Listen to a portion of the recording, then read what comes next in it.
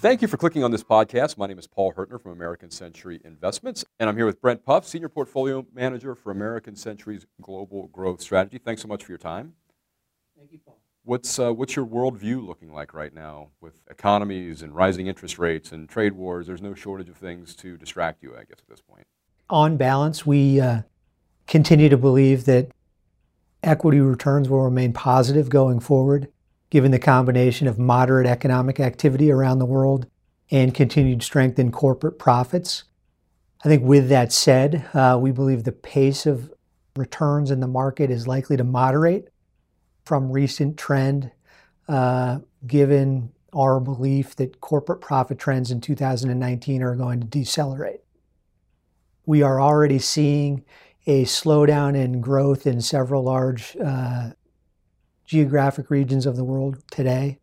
China and the Eurozone are probably the two most notable areas of slowdown. And we believe trends in the U.S., both in terms of economic activity and corporate profit growth, will slow heading into 2019. There are several headwinds that will restrain growth next year, specifically, number one, the strength in the U.S. dollar, number two, continued pressure on costs, and number three, disruptions from the escalation in trade between the United States and China. All three of those items will serve to diminish the pace of growth in corporate profits and be somewhat of a headwind for equity returns going forward. The additional constraint on equity returns, in our opinion, will be the U.S. Central Bank, which appears likely to continue to raising rates. That will work against valuations looking into next year. What surprised you in the third quarter? I think one of the things that surprised me in the third quarter was really the degree to which the trade tensions with China appear to be escalating. As we sit back and observe sort of the relationship between the United States and China, one of the things that I think is clearer today than maybe it was 3 months ago or 6 months ago is that the Trump administration really believes that on balance, their perspective on trade is more right than wrong, and they are willing to sort of get into a more protracted skirmish with China, even if it means slower near-term growth, because they believe in the long run it's best for the country. And I think that that perspective is a little clearer today than it was 3 to 6 months ago. So it looks like the NAFTA situation is resolving itself. How confident are you that we could see some resolution here 30, 60, 90 days with regard to the trade problems with China?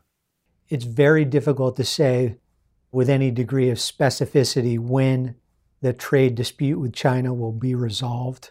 It appears to us as though escalation is the more likely path, at least over the near term.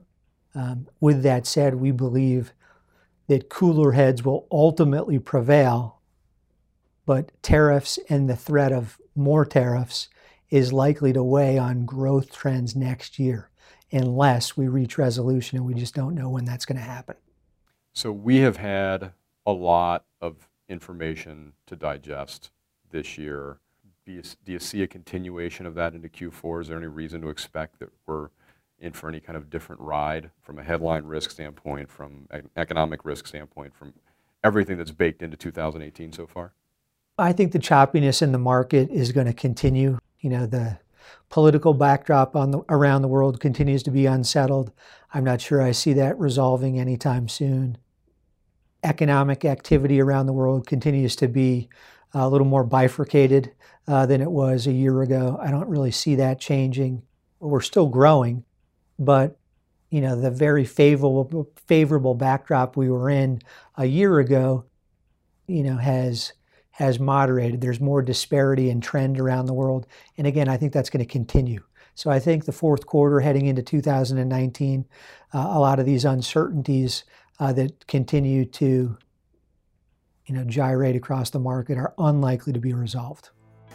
Brent Puff, Senior Portfolio Manager for American Century's Global Growth Strategy. Thanks so much for your time. Thanks, Paul.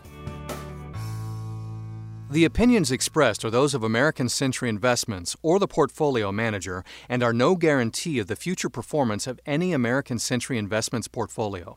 This information is for educational purposes only and is not intended as investment advice.